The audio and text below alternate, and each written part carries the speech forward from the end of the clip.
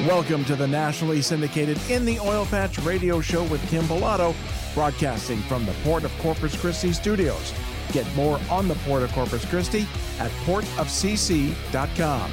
In the Oil Patch radio show will give you an inside look at the oil, gas, and energy industry and how it affects you from industry experts and government officials right here on the In the Oil Patch radio show. And now it's time for me to welcome on my guest, the editor-in-chief of Shale magazine, Robert Rapier. Robert, welcome back to In the Oil Patch radio show. Thanks, Kim. Well, it's kind of strange to bring you back on because for most of our listeners, they're aware that you have involvement in the radio show. You've kind of step in and host the show through the holidays when I need to take some time off.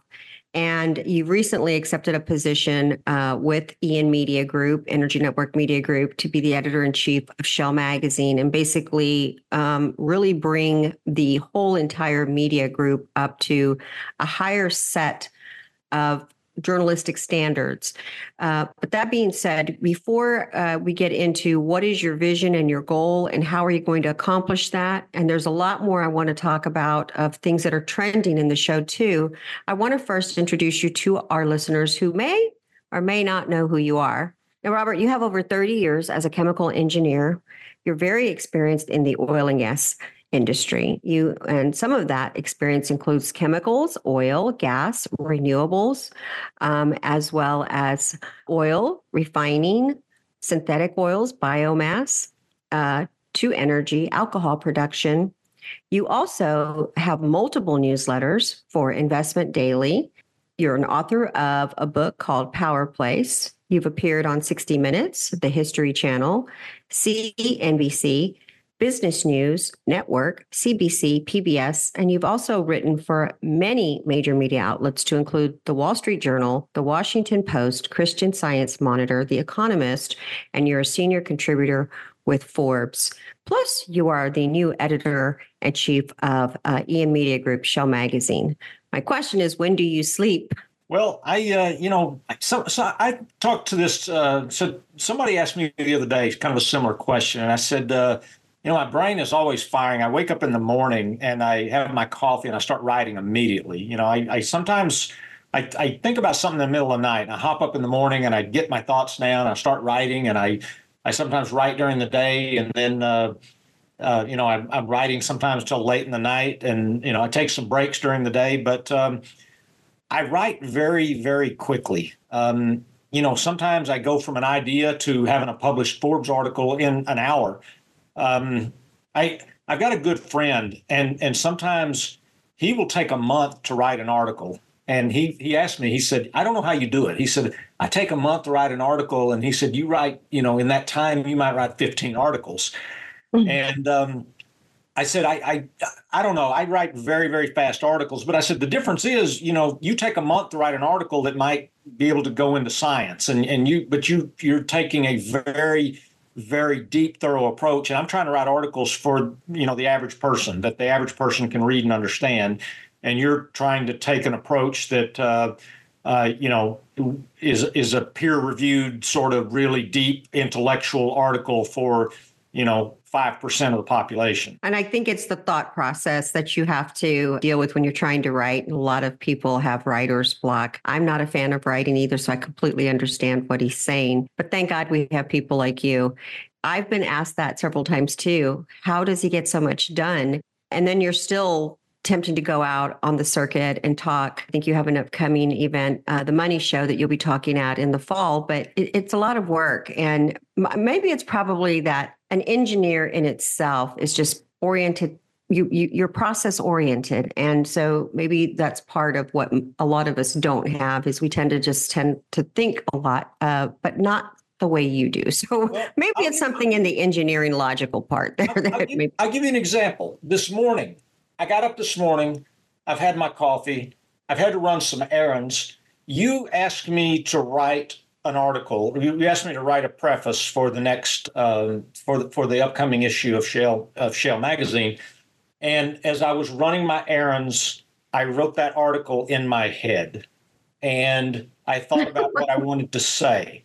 I'm going to introduce myself to readers. I'm going to talk about a little bit about working around the world and seeing how different countries see the oil and gas industry versus how Americans see the oil and gas industry, and just the stark contrast. I thought about a lot of what I want to say in that article, and now I can convert that into a written article very quickly because it took form in my head as I was doing other things, as I was multitasking this morning.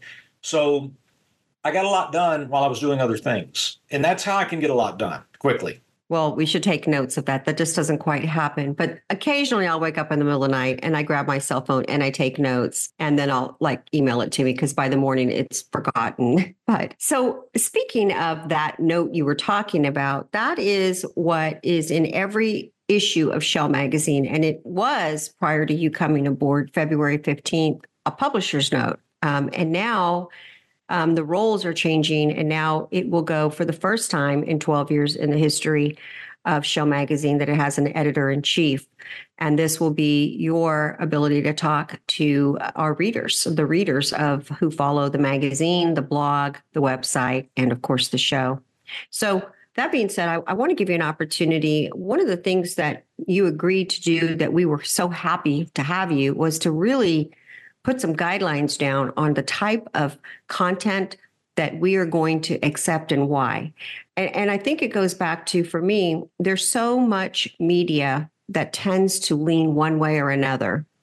And I think we've truly gotten away from the roots of real journalism, which is fair and balanced. And opinion pieces seem to rule the day. If it bleeds, it leads. Pretty much is how media companies are now engaging in their readers. And some are for completely getting rid of oil and gas, and some are, we need oil and gas. We want to try to be somewhere in the middle. So tell me your vision of for the editorial department that you're building, the type of content that you're seeking for potential writers who might want to be published on either the blogs or the magazine. And how important is it for you to be focused on this vision? What's the vision first? So the vision is to provide factual information that is documented with reliable sources. Now, reliable sources is a loaded term. I mean sources from government agencies, from agencies that have a history of providing good information. And good information to me is the Energy Information Administration. It is the International Energy Agency.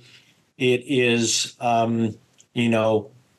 the Associated Press. It is NPR. It is the BBC. It is historically news agencies that are in the center. When you're looking at media outlets, some lean left, some lean right, and it's okay sometimes to report some that lean left, lean right. There's some that historically are way to the left, way to the right. We want to avoid those, especially those that you think, may have partisan agendas. I'll give you an example of what I want to avoid.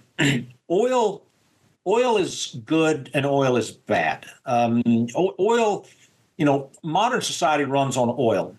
And if you want to tell the story of oil, and all you did was talk about oil's good things, you'd present a very misleading picture. Mm-hmm. And if all we did was talk about oil's bad things, that, there's oil spills and it's carbon dioxide emissions are going up and all these things, then all you've done is presented a bad picture. And media outlets that do that only present one picture or another, they're presenting a very misleading picture. And what I like to do is try to present the entire picture. And, when you do that, you make people mad. I tell people, here's the entire truth. And if you tell the entire truth, environmentalists get mad when you talk about the good things that oil has done. And pro-oil people get mad when you talk about the negative environmental aspects of oil.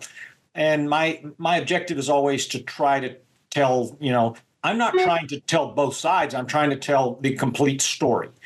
I'm trying to tell the full picture so everybody can understand, okay, this is the entirety of the story. And it's not necessarily both sides. It's just, this is the complete picture, the complete unbiased picture. This is everything. And that word was the most important that you said, unbiased and fact checked.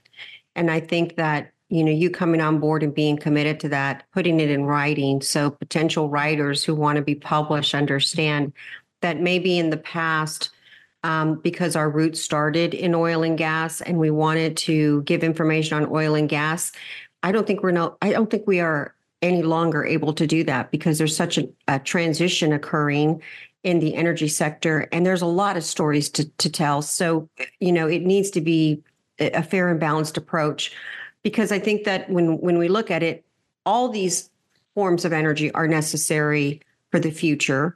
And we have to keep trying to evolve and lowering our carbon footprint at the same time because of climate change. But I think it can be done in a fair and balanced way. But I also believe that the time of people, the conversations have gotten so mean-spirited and so derogatory. I don't want to be a part of that. I want to be a part of letting people read good content that's fair and balanced, fact-checked, and let them make the decisions on where they think the piece is going and what they basically got out of it, instead of somebody telling them what they should be thinking. And if you're not in their opinion, you must be dumb or stupid.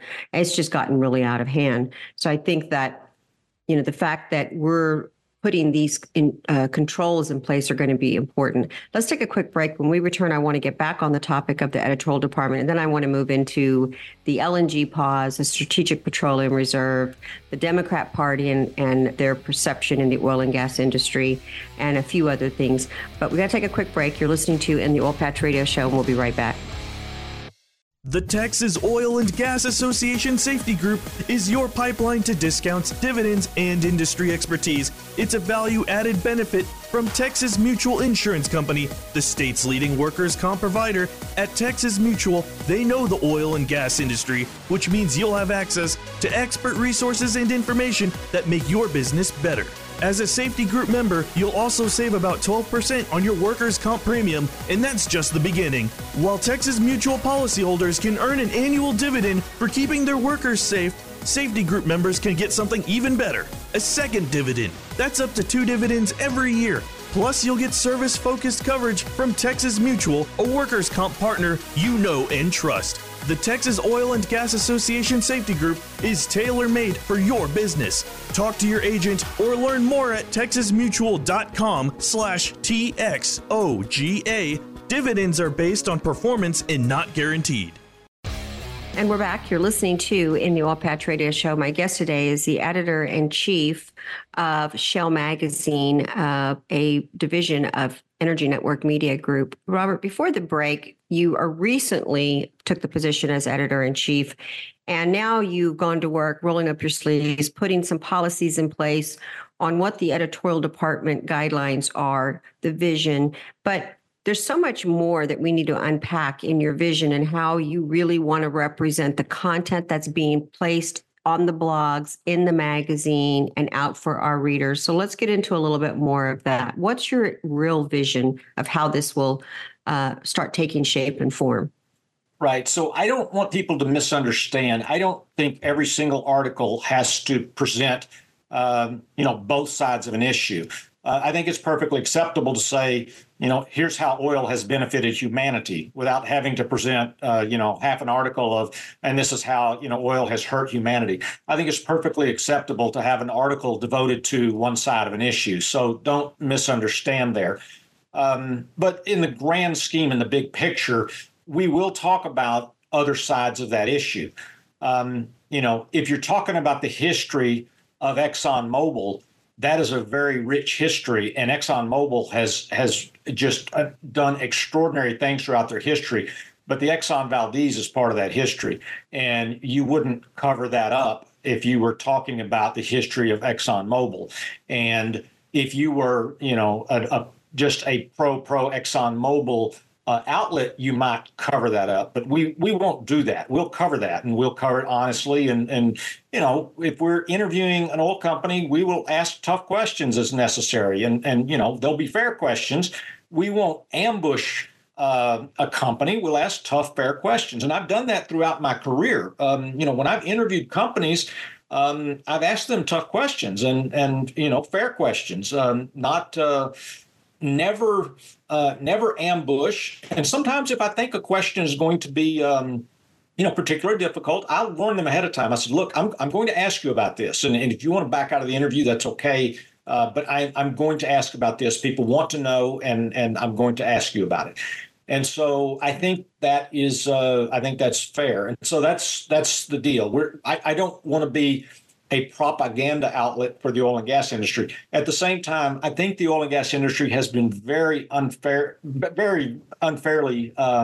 characterized in the United States. And that's one point that I'm going to make in the article that I'm writing. When you look at how the industry is looked at in other countries, you wouldn't believe it. I mean, in the Netherlands, Shell, when I was working in the Netherlands, Shell is looked at with pride. And BP in the UK, before Deepwater Horizon, they were looked at with pride. I mean, this is, that's their national oil company over there. And then, we look at Chevron and ExxonMobil with disdain. It's just amazing, the differences. And so, I think they've been unfairly maligned, and I think they haven't gotten a fair shake. And so maybe that is part of the path, is to try to represent, like you said, both sides and telling that fair and balanced story. And I keep saying that, but it's just because I think that when people start really thinking about how oil affects them, and maybe the reason why these other countries have a more favorable look on the energy sector is because they really understand how it benefits them and how their life is so comfortable with it. And we at the United States don't understand that.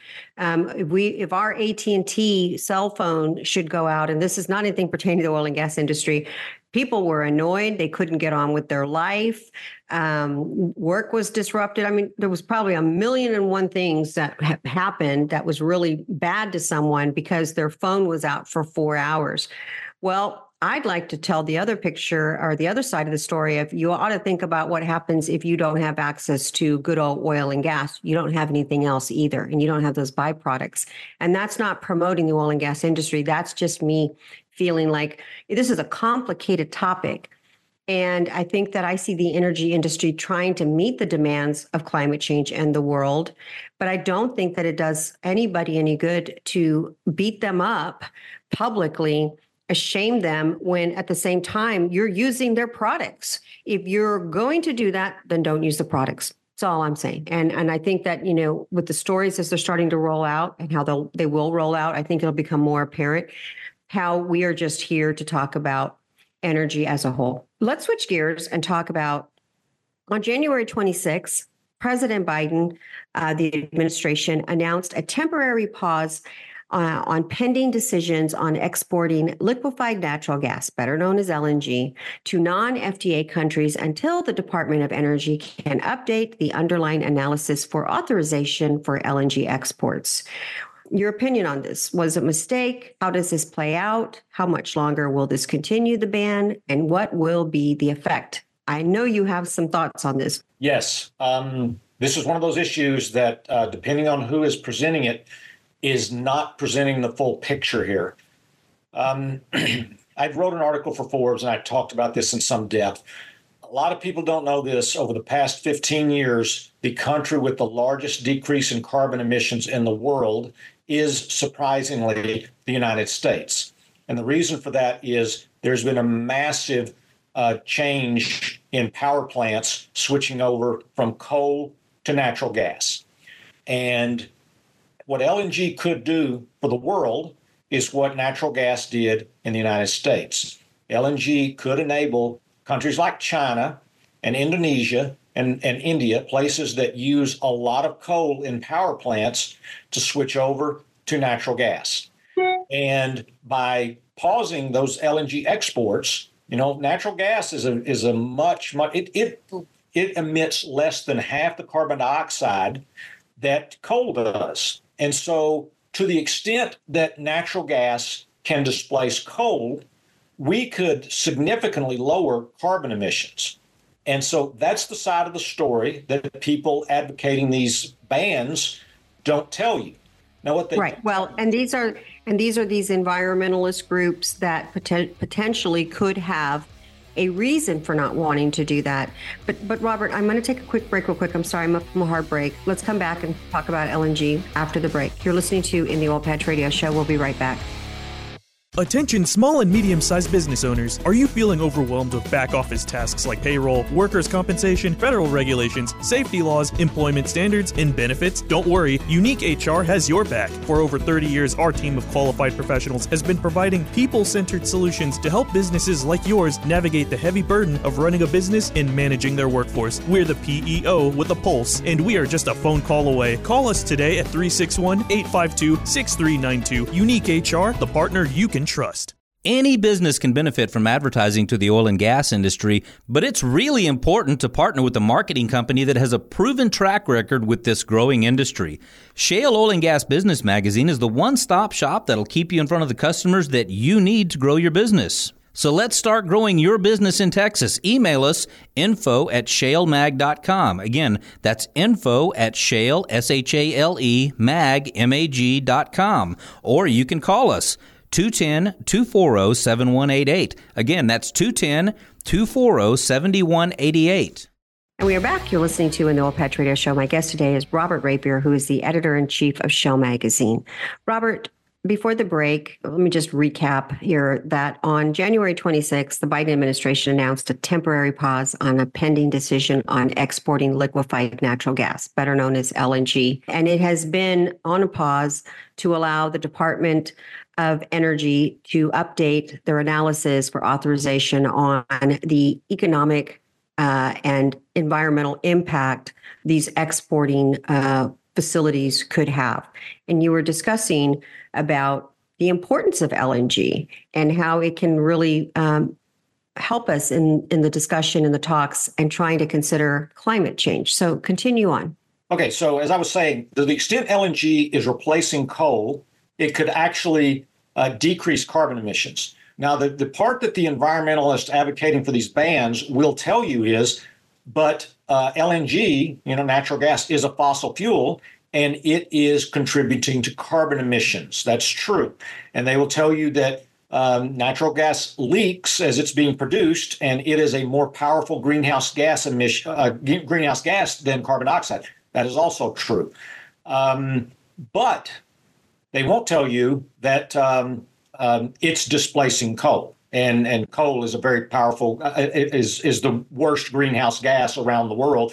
Causes more greenhouse gas emissions than any other fossil fuel. So that's the part they will not tell you. So they're only telling you part of the story. They will tell you that it's worse than coal because of the methane leaks. Most studies do not show that. Most studies show that the methane leaks are actually quite low and that it is not worse than coal. But they'll only tell you part of the story. Now, what is the truth? The truth is somewhere in between. LNG is probably, displacing some coal, and in some places, the reality is, if it's not displacing coal, if LNG is just being used to expand fossil fuel consumption around the world, okay, the people advocating for a pause may have some points. If all we're doing is expanding fossil fuel infrastructure, then they have some points. And then, we need to think about that. But to the extent that they are able to, the most important thing we can do in the world is, as far as carbon emissions, is to get Southeast Asia off of coal. I mean, there is nothing more important that we can do. There is nothing the United States can do that can affect global carbon emissions. Really, the United States could fall off the face of the earth. Our carbon emissions could go to zero, and it will not make a blip compared to what's going on in Southeast Asia. And our carbon emissions have been pretty stable. If you go back 50 years, our carbon emissions haven't changed a lot. They have decreased quite a bit in the last 15 years.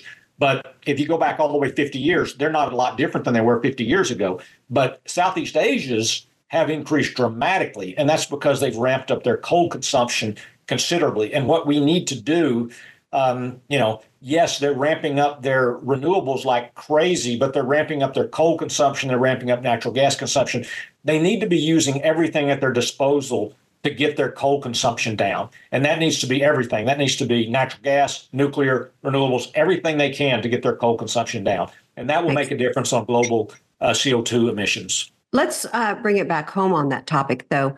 So if this continues on much longer, which I have no clue if it does or it doesn't, what is the unintended consequences that are going to happen to us, the consumers, with these projects not being built? Summertime's around the corner. We're going to use more fuel consumption, driving on vacations and things. Does this have an impact on us as well? Well, so that's the other part of the argument. The other part of the argument is that it may decrease natural gas prices for consumers in the United States. Because if suddenly you shut the door on exports, now you've got a captive market. And so it hurts. Now, it hurts gas producers in the United States, natural gas producers. And ultimately, in the long run, that hurts that industry because they will not continue to ramp up production. Because, I mean, natural gas prices right now are bad. They're really low. And while that is good for consumers in the long run, that is not good for the industry. They can't survive long periods with natural gas below $2. And I think that's where it is right now, is below $2. Well, it's also though hurting us if the LNG facilities are put on hold, and we are supposed to be helping our allies, the Ukraine-Russia war and other countries that we are providing LNG, to. Doesn't that open up a market for other countries that we probably don't want them, such as Russia or maybe other countries? It's a complicated topic. And if you squeeze on one side, you have an unintended consequence on another. The balloon increases on the other side. And it's just going back and forth between should we or should we not. But I just kind of think if we were leading in many ways, providing the world their LNG, and it is a better fuel than coal. I mean, it's complicated, but I think we should be looking at it, and I hope that the pause doesn't go on. Let's take a quick break. When we return, I want to switch gears and talk about the state of our U.S. shale production here, what's going on here, and get your opinion on that. You're listening to In the Oil Patch Radio Show. We'll be right back. And we're back. You're listening to In the Oil Patch Radio Show. My guest today is Robert Rapier, who is the editor-in-chief of Shale Magazine. He's my guest today. Robert, before the break, we were talking about the Biden administration's pause on the LNG exporting, the pause on new facilities. And I went into break saying, if these other countries step up, they don't have the regulatory agencies that the United States does to produce this. And so I wanted to give you a final comment on how do you see the world is looking at us, and is this really in the name of climate change and looking at it? What are your thoughts on the administration, why they're doing this? Right. So, I mean, the administration is doing it to appease the left wing of the of their voters. I mean, that's why they're doing it. They're doing it to energize. And this pause doesn't affect anything for a number of years. I mean, and ultimately, if a different administration comes in, they can undo the pause. It doesn't really affect anything for a long time, and so it may never affect anything. And ultimately, if there is a market, somebody else will do it. And I've always said, if there's a market, we should be doing it in the U.S. because we do it with better environmental regulations, better worker safety protections. Other countries may do it and they may flare more, they may leak more, they may injure and kill more workers. We protect our workers better than other countries do, and we protect the environment better than other countries do. And, that's a fact. And, to the extent that there is a market for LNG, we've got right now, Europe would be in a lot worse shape right now with the situation in Ukraine if it wasn't for the U.S. supplying them LNG. And we've been able to step up because, we were in the position to do that. The market has developed because of fracking and because, the terminals were built. We were able to step up and help out. And, had that not been the case, Putin and Russia would have been in a much stronger position. And now we put a pause on it, but embedded in their information on the pause that they had a carve out that if need be, we would still be supplying LNG to our allies. But if there's less on the market, we're not producing, Let's switch gears and talk about the current state of shale production. What do you feel? We're seeing a lot of mergers, acquisitions, a lot of them, which is normal considering what's going on. But with inflation, but what is the current state of the shale production? How strong is it? And what do you see for it, through the summer? So over the last year, I just looked at the numbers. We are still at record levels for shale or for overall oil production. We're right at 13.3 million barrels a day. A year ago, we were at 12.3. So we're right at record levels. I don't see that going a lot higher for the rest of the year. Rig count is down over the last year. We might edge a little bit higher than we are right now.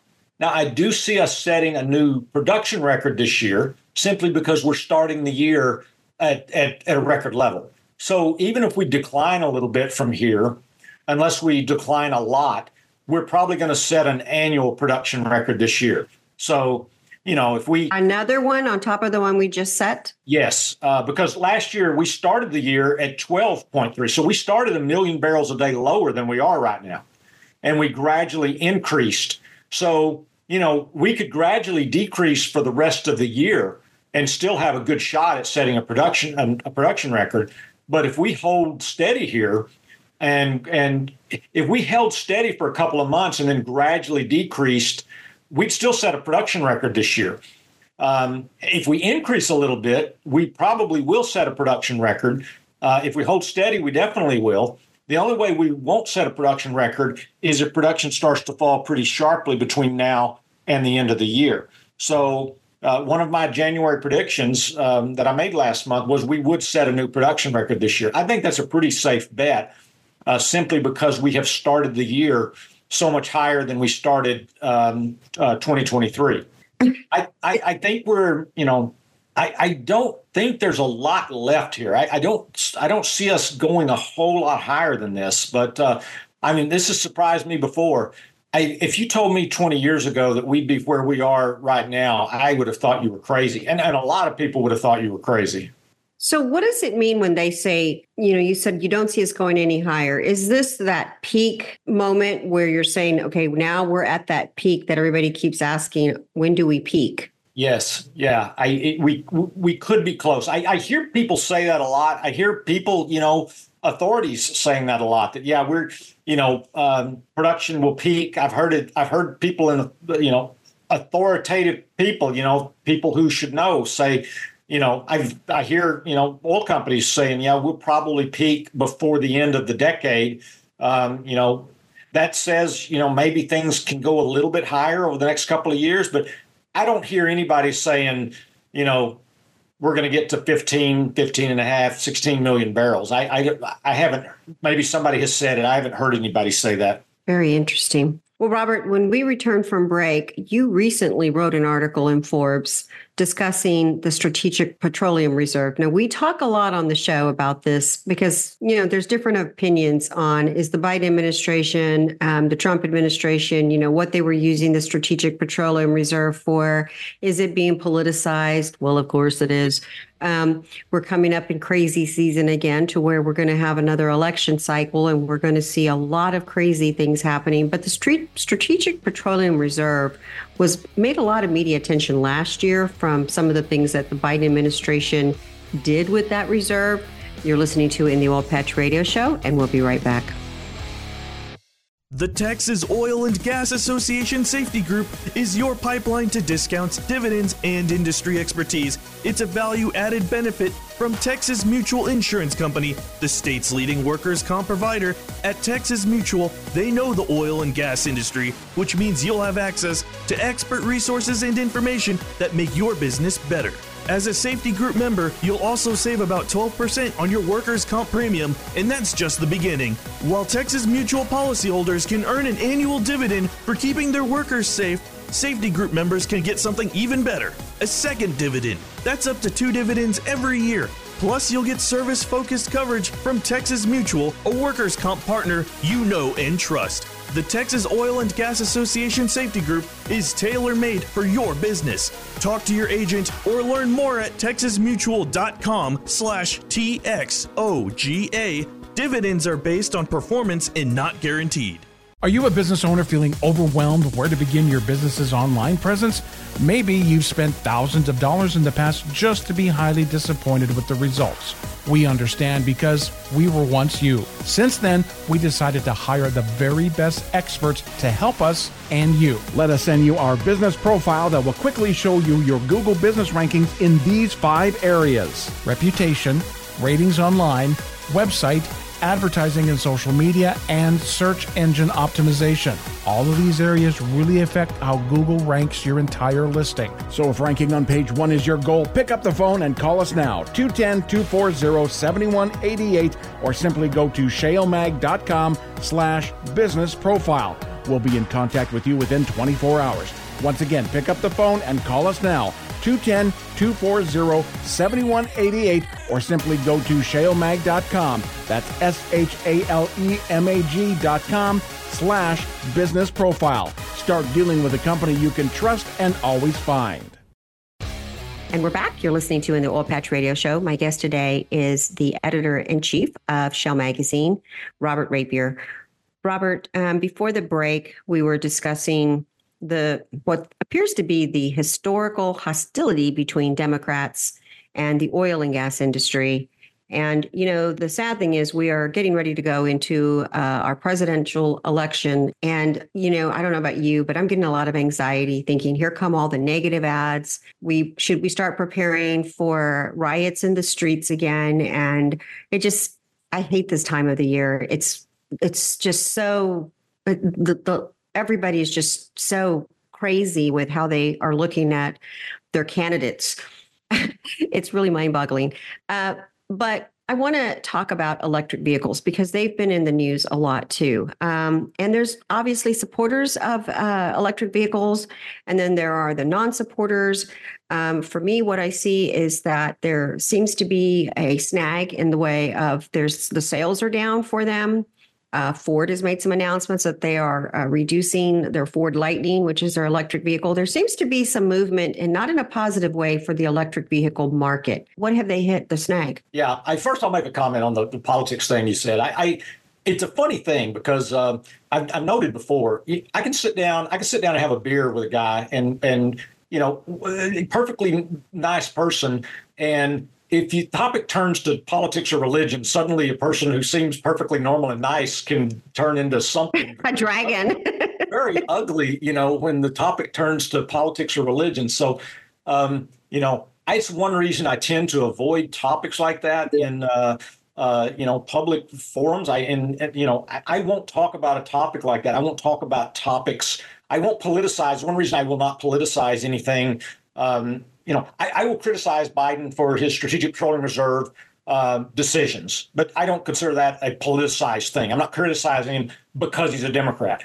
If Trump made that decision, I would criticize him exactly the same. So that is not a politicized decision. You know, it's like, you know, it's not a team sport there for me. I'm not criticizing on the basis of politics. So I just want to drive that point home. But I agree with you. At this time of year, I almost can't turn on the TV. I watch a little CNBC in the morning, and then I can't watch any news because it just makes me sick. And once the political ads start, I can't watch them.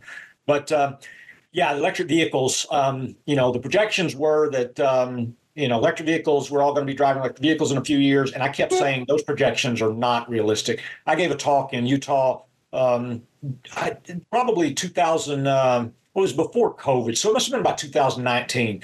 And they asked me, they said, you know, how soon before we're all driving electric vehicles? And I said, you know, I walked through the parking lot and it was snowing and all the four-wheel drives out there. I said, you guys aren't going to be driving electric vehicles. I mean, 10 years from now, there's not going to be electric vehicles out there. You guys this is not the kind of place where there's going to be electric vehicles. It's just not going to happen. And I said, the electric vehicles are going to happen in niche areas where there's very high population density and they're not driving really long distances.